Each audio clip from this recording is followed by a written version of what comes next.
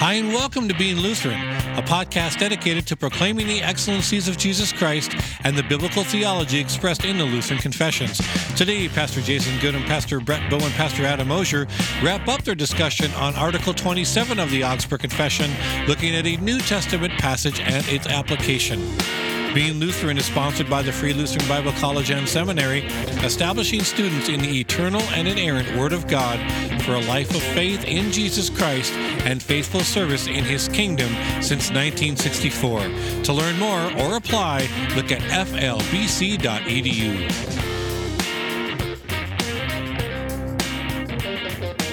Welcome to the Being Lutheran podcast. I am Pastor Brett Bowe, and I'm joined by Pastor Jason Goodham and Pastor Adam Osier. First try. All right, nailed it.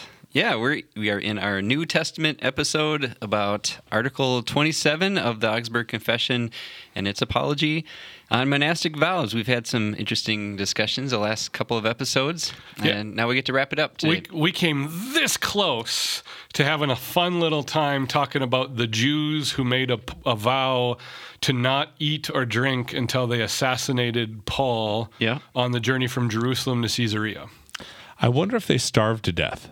It's always that question, is like, how seriously do you think they actually took that vow once their plans had been foiled? And once they ate, if they did, how bad did they feel? Not at all.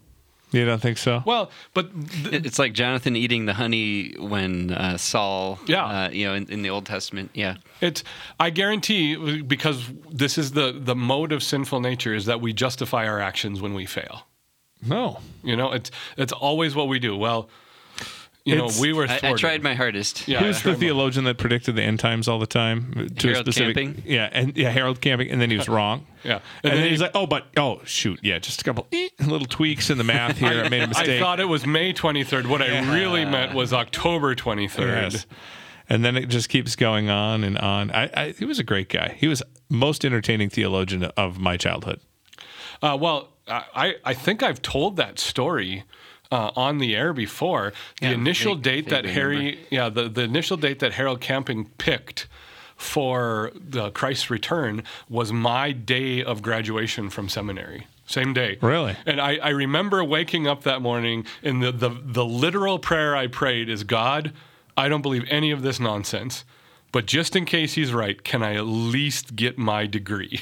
Can I at least just complete the process? Just because if you return, I really want to present that to you. Like a cat dragging a mouse to the foot of its master. Well, can you imagine going through eternity without closure? Yes. But literally, when we were moving back from California, there was van after van after van of his ministry heading out to the coast to enjoy the return of Christ in style. That's what they sold off everything in the ministry. Wow. Everyone moved out there, and then Jesus didn't come back. I mean, look it up online. It's nuts. So how do they survive the next 6 months? Probably apologizing for their leader at that point in time, right? At that point in time, the ministry's broken down. You've lost all credibility. And then when you're wrong for a second time, it ends up being quite literally a fool me once, shame on me, fool me once, shame on you, fool me twice, shame on me sort of thing. You're only going to get duped so many times. Yeah. Vows. How do we get here? I was going to say, time to read the word. Yeah, Harold Camping. That's we're 3 minutes in. That was a good history lesson, though. I think all of our listeners will be happy to be reminded of Harold Camping. Yeah. And I'm very thankful that you did get your seminary degree. And, as am I. Yes, and now you're doctor. Yes, Dr. Goodham. So, I have no important degrees, but I hope this episode airs. Before Jesus comes back, just so I can really say all that work we would have put into it for nothing. Exactly. Think about this. All right, we're reading Colossians 2, 16 through 19. I'll read that for us here. It says, "Therefore, let no one pass judgment on you in questions of food and drink, or with regard to a festival, or a new moon, or a Sabbath. These are a shadow of the things to come, but the substance belongs to Christ. Let no one disqualify you, insisting on asceticism and worship of angels, going on in detail about visions, puffed up without reason by his sensuous mind, and not holding fast to the head, from whom the whole body, nourished and knit together through its joints and ligaments, grows with a growth that is from God." And here ends the reading for today. Amen. Amen. All right, so why did we choose this passage to talk about monastic vows and vows in general? Because it felt just a little bit more pious than doing a Bible study on the Jews who wanted to assassinate Paul. And maybe a little bit less crass and unfair sure. to those we disagree with. Just a real brief, that passage, I don't know if we talked about how that passage connects to the vow. So the original thought with what we had planned to do is that not all good vows have good results. And that was the Old Testament study with the Nazirite vow, which is prescribed in Scripture in the Jewish liturgical rite. But Samson didn't, pan out so great in all of that. And then the flip side of that was going to be the New Testament is not all vows are good just because they're vowed or vows made before God. And these Jews vowed before God that as a favor to God, they were going to kill Paul. Mm-hmm. And so that's how we're going to do it. And we'll probably weave that in and out. Sure. I think this is a more theologically grounded passage. Right. And right at the center of the passage is where the meat and potatoes are. These are the shadow of things to come, but the substance belongs to Christ. Amen. And Adam, you had said this a few episodes ago in the episode 26 arc, is that with your life, you are either pointing to Christ or you're pointing to yourself. And that's where the assessment point of monasticism needs to happen.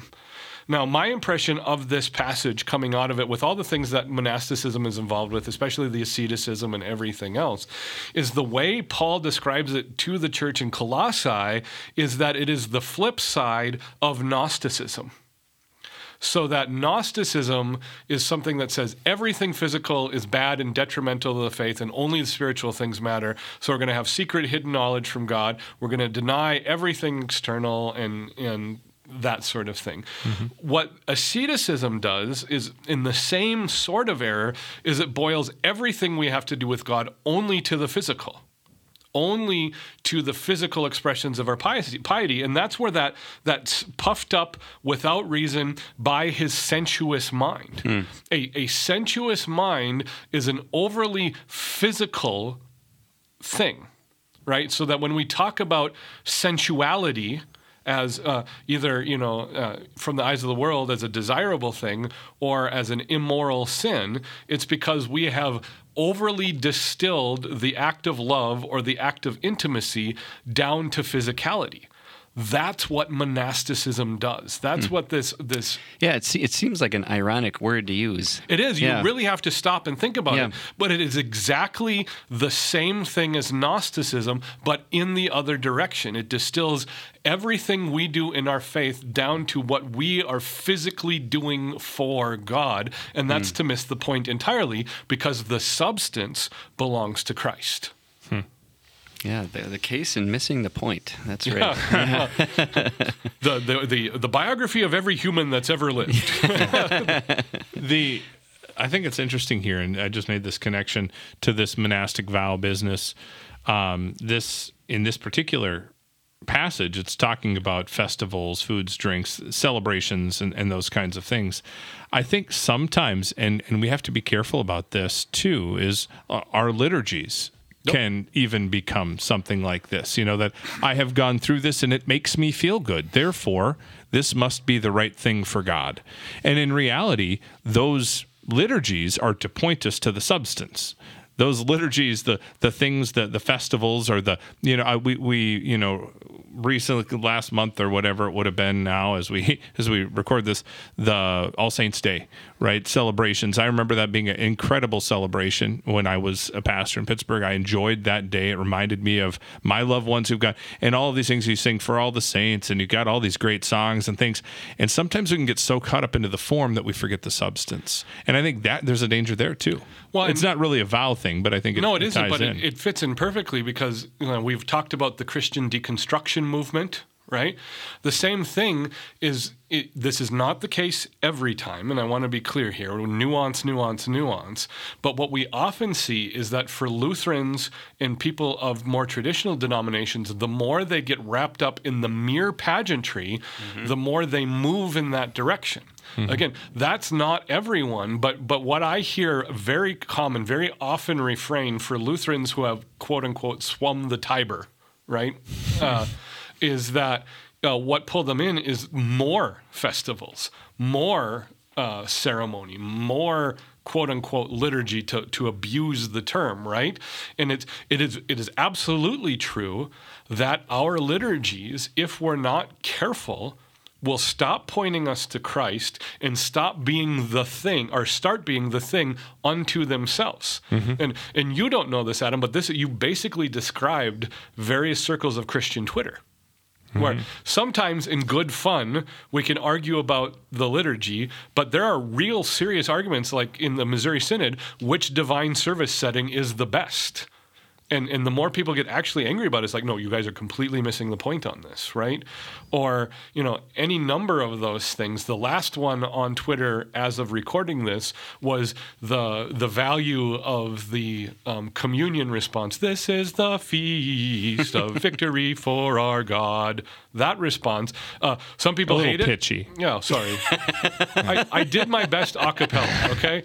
Yes. It is an a cappella song. Yeah. You just get one pitch. Yeah. But anyway, go ahead. But it's, when we end up seriously arguing about it in good fun, it's fine, but when we get into it, if it actually becomes the inferiority manner, that's exactly what Article 27 is addressing. Exactly. And lest our non-Lutheran listeners are thinking that we're imploding here, making fun of our own Lutheran heritage and some of our liturgies and structures, the same exact thing is true of low church things as well. I love the music. I can only go there because I really love this kind of music.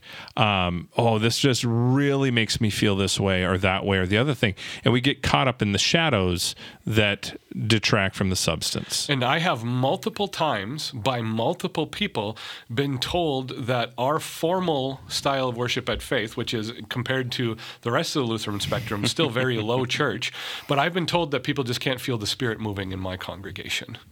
And it's if there is anything more arrogant you can say to someone in judgmental, I would be hard pressed to find it. Right, the people who prefer a contemporary setting of worship can be just as arrogant and just as snobbish about their piety as the formal liturgical traditional people can. Right, and so in this passage it says a couple of times, "Let no one pass judgment on you. Let no one disqualify you." So when you interact with people that maybe have that view that you're saying, Jason, how are we to live according to what this passage is encouraging us to do?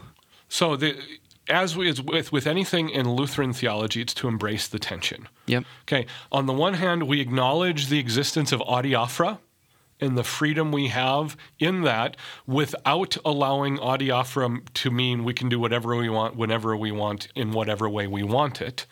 On the other side of that coin is that we are gentle and loving to our neighbors as we disagree with things. So that we acknowledge that some people prefer different styles, but we also allow that conversation when opportunity presents itself to be one of catechetical in nature. What is your service teaching you? What is your style of worship communicating to the world? How is it causing you to hold fast to the head? Yeah. Right. Where do you see Christ? Yeah. And so that in certain elements, if we come to the worship service, the divine service, and it's all about who I am and what I am doing, that is to be gently and lovingly corrected and rebuked in favor of, no, we arrive at the service to receive the gifts that God has for us, and we respond in praise. I think the interesting phrase in verse 19, and the problem is they're not holding fast to the head, from whom the whole body, nourished and knit together through its joints and ligaments, grows with a growth that is from God. I think the connection to the body of believers there, as it stems from the head, right? As you're it always draws our eyes back to the substance of Christ. It always draws us back to Him, causes us to cling to Him. And as we function as a body, it's that connection together, that communion of saints in which the vocations that we're called to are played out, right? The body has a function. The body is not a static thing, but a functional thing. And the service it's not to just have a head. Our bodies don't exist just because, hey, there's a head up there, right? Yeah. But our bodies have functions. and where we go out and to serve. And the whole idea here points us to Christ so that we can serve our neighbor. It's that same theme we've been seeing again and again and again, that we are connected to Christ. We're holding fast to him, and we're not clinging to promises that we've made or this or that so that we can be, but we look to his finished work so that we can horizontally love others. And that's the marker we plant in the ground right here for us to get our bearings at, is that Christian monasticism, whether that's medieval Roman Catholic monasticism or modern generic American moralistic therapeutic deism, Christian monasticism is always selfish.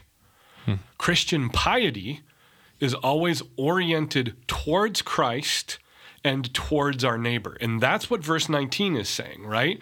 Is that a faith grounded in Christ takes its life from the head, is oriented to what the head does, and then we are aware automatically of the rest of the body. And so that whatever role we're playing, we're aware of the tendons and the ligaments and the muscles and the organs and everything that builds the church as the body of Christ under the head of Christ. And it becomes, back to that distinction of simple and not easy, it becomes a very simple measurement to say, is this thing selfish? If it is, it needs to be rejected. If it's done because of Christ and in response to Christ and out of love for neighbor, then let's walk through that and flesh that out, no pun intended. I think it's interesting, too, when you say that, I want to be clear. We can do things that are right and good for neighbor and have the motivation of wanting to be seen by God. Yep. Interestingly enough, though, the neighbor is still loved. The neighbor still receives his. We were using the lawn mowing of the neighbor, right? Yeah. Still, the neighbor still gets his lawn mowed. The neighbor is still loved. But then I'm brought back to that passage when Christ talks about this. I think it's in the Sermon on the Mount. If you go ahead when you fast, do this. But if you do it for the wrong reasons, you've received your reward in full. Yep. Right? You can go ahead and do it, but it's really not, for you, this is not right. Your neighbor still has a mowed lawn, but you are doing it for the wrong reasons. You're not doing it for because of what Christ has done for you. And that sets us up nicely to tie up the loose end in all of this. Melanchthon's big complaint at the beginning of Article 27 is that monastic vows in the Roman Church had become equal to baptism. The answer to the monastic vows that we are prone to make in our own lives as Christians is our baptism. It's living in our baptism, which first is done out of repentance. So that everything we do as Christians is a life of repentance because of our baptism. So if we suffer, and it's because of our own sin and stupidity, we repent and we're forgiven. If we suffer and it's at the hands of the sin and stupidity of someone else, we repent of our sins and we are reminded by the gospel that God doesn't put us on a sliding scale based either on our performance or on his perceived blessing. If we receive good, according to Romans 2:4, we still repent so that we don't become prideful and puffed up, thinking that we earned the blessing that God gives us. So that the act of the Christian is first and foremost to repent. So that if I'm fasting and proud of it, I need to repent. If I'm loving my neighbor and proud of it, I need to repent. And then in repenting, we continue to love our neighbors. It's just so interesting that the antidote for what was going on in the church was the very thing that the church was trying to replace. The Romans, whether they knew it or not, whether it was intentional or not, wanted a new and easier sacrament. And what Melanchthon rounds it back to is, no, this doesn't replace baptism. Baptism is good enough. You're a child of God, not because you act like a priest, a monk, or a nun. You're a child of God because you've been washed in the blood of Christ and adopted by God, because you've been baptized. That's the whole conclusion to all of this, is it comes back to our baptism. Yeah, the substance belongs to Christ. Exactly. That portion there in this text. All right, well, as we start to land the plane on this whole discussion, any other, you mentioned tying up loose ends from this, drawing it back to baptism and walking in the newness of life in Christ. Any other loose ends related to vows, monastic vows, related to this passage? I think in the end, we go back to what we talked about in the first episode in this particular series. And if vows are a matter of our understanding and living out of the Ten Commandments, then it's to be embraced. Vows in and of themselves aren't bad. Yep. We want to take the reputation of our neighbor and the seriousness of our word in line with the Eighth Commandment, along with everything else God says in his law. But the moment we try to earn something, the moment we try to improve our standing before God, the moment we try to take our seat at the front banquet table instead of sit at the back banquet table like the parable Jesus tells, that's when we've lost the story. That's when we've got lost, like it says here in the shadows, like you brought up, Adam, and we've the substance belongs to Christ. So a good comparison for this would be Ecclesiastes. Mm-hmm. Everything in life apart from Christ is a vapor, a chasing after the wind, including monastic vows. As long as the substance belongs to Christ, then the content of the Christian life is to go out and love our neighbor. Amen. Amen.